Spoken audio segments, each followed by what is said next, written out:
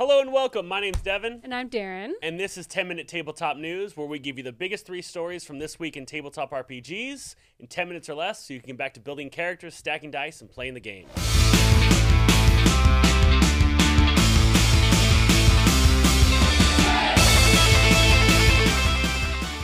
Let's start off with one of your favorite things, X-Men.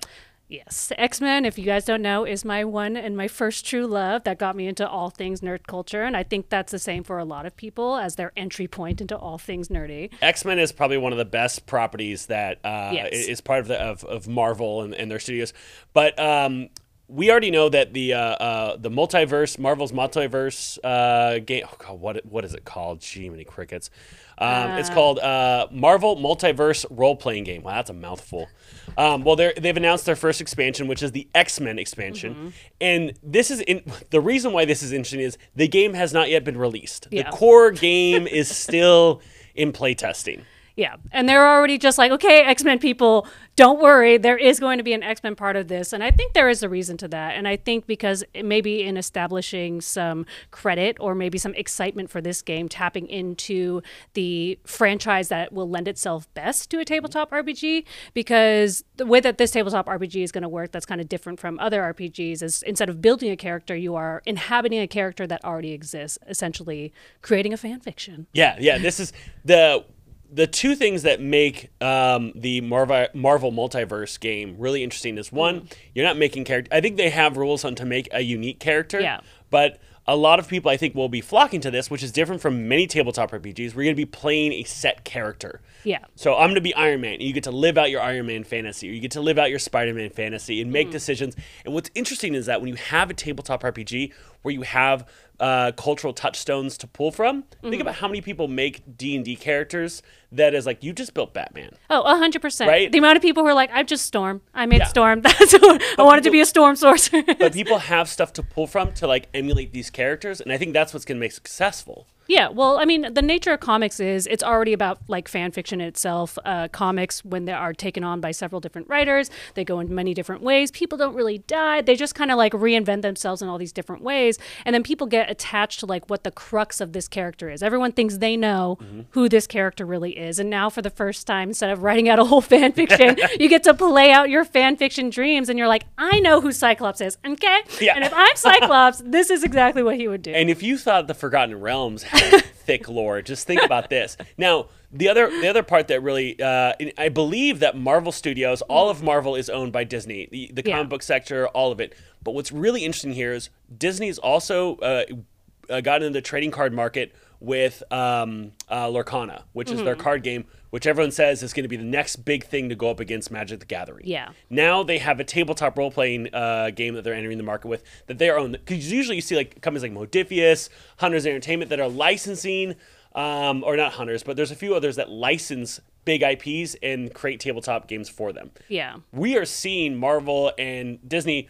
creating their own product entering the market. So we now actually do have someone that will be competing on the same level as Wizards of the Coast. Well, this is kind of par for the course, as always, right? The larger IP, like the larger studios, the big bucks, they're always going to kind of step in and have the money to fund things from the ground up when something is starting to grow in popularity. So I think, well, you're never going to get away from the Disneys, the Star Wars, and the Marvels creating their own version of something popular. I do think it speaks well for the tabletop RPG community is that this is what Marvel is setting its sights on. So it's like if you are entering or if you're already in the tabletop RPG community, you're in a good spot. Right? You're in a good spot. Moving on to our second story, Wizards of the Coast, they had their earnings call from Q4 2022, and everything's fine. Oh, yeah, okay. Now, here's the thing. An earnings call, you can't lie in an earnings call. Right. So, like, the results of what happened in that Q4 all the way up to the end of December, saying that, like, I think profits fell 17%, but that's kind of what they said was going to happen because they overplanned in the toy sector. But they're not worried about it. They're going into 2023. They're going to be conservative, but they still think that they're going to ramp up on every property. Yeah, but it also does seem like they're talking about more the short-term profits too, because they did mention like the success of Magic the Gathering, which, you know, as we talked about last week, it's like, yes, they ramped up the sales of Magic the Gathering, but how that will actually play out long term by like padding it super hard right now is yet to be seen. So, and I mean, yeah, when a company's making that much money, I guess it could be a drop in the bucket, I guess. Well, you know, they did speak about the D&D Beyond cancellations. Yeah. They said it was relatively minor. So it didn't seem like it hurt too much. And the fact if this is the case and they're going back in the OGL, you know, you'd want to think that they are really thinking about like their goodwill that they made that decision, not just bottom line. But you know, we'll obviously see. But they do say that there's been huge growth in D&D Beyond in that quarter, regardless of how many people canceled. And so that was probably before the OGL crisis. Yeah. Well, I don't... So funny. We have like this tenet in time of tabletop. Oh, remember the OGL crisis? Like, I remember where I was when the OGL crisis happened. But I mean, I think we talked about this in previous episodes. Like, I don't think that the success of D&D is going anywhere. Yeah. I think they just need to be smart on how their goodwill is being seen by their audience as the space continues to grow, as Marvel steps in. And as Marvel, another billion-dollar baby coming in. Lorcana isn't Marvel, but that's Disney. But, you know, Marvel is Disney. Yeah. And so, I mean, you got the biggest franchise, one of the biggest franchises in the world doing tabletop. And our third story. Alice is missing the expansion, absolutely annihilated on Kickstarter. How long did it take to get funded? What was it? 13 minutes. 13 minutes. That's crazy. That's amazing. Yeah. So congratulations to them. But we spoke about this before. Alice is Missing is getting its own TV show from Amazon, or maybe it's a movie. I forget. But the option of the rights for that. That was huge news in tabletop because this is an original IP that's making the jump to television and movies. Yeah, and that their expansion is more successful than their original one. So they are growing as an IP, and there's strength in their IP in the fact that it can stand on its own and that it's creating its success by itself and not from some external publisher. And a lot of its success is coming from the fact that this is probably one of the most innovative tabletop RPGs out there.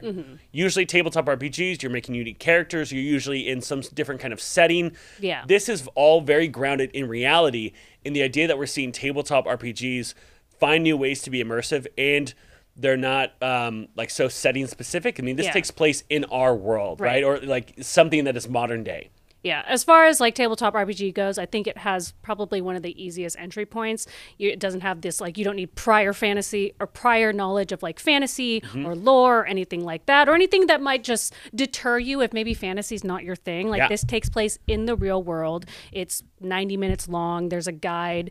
You're doing it through text. So, you know, if you're a little shy with role playing and you just kind of want to hide behind maybe. Yeah, there's no funny voices. Yeah, in you this. just kind of, it's truly something that anyone can play, and obviously a lot of people are a huge fan of, and I think it's only going to continue to grow. And there's something to be said about like how emotionally visceral this game is, that like when people play it, they also want other people to experience like the same thing they did. So that's probably like the stickiness to it is I've never met anyone that has run this game that didn't say, I want to run this game for everyone. Yeah. It's an inherently shared experience that wants to be shared after it's experienced. So if a game like it's important that a game like this is having a really successful expansion because it is this game doesn't, you know, if you say, hey, do you want to play Dungeons and Dragons, like that comes with so much like thought behind it, Do right? 700 hours of homework. But also, like, everyone knows these books are thick, but this is a so different from anything else in tabletop because there's no settings. It's not sci-fi, it's not horror. It is this real story of a real thing, and they're telling it really thoughtfully. Yeah. And they're pulling people into that, and so I feel this is going to like expand how we approach tabletop RPGs. Yeah, and maybe expand on how we approach games as a whole, you know, especially things like game nights. You think game night, you think board games, but with games like this, maybe that'll change. Right? Yeah. Goodness. you just like got a vision for the future. You're like, yes. Hey, that's our news. I'm Devin. I'm Darren. And this is 10-Minute Tabletop News, where we talk about the 3 biggest stories from the past week in tabletop. If you enjoyed this and you want to support the show, head over to our Patreon at patreon.com/Total Party Chill. Thank you so much. We'll see you next time.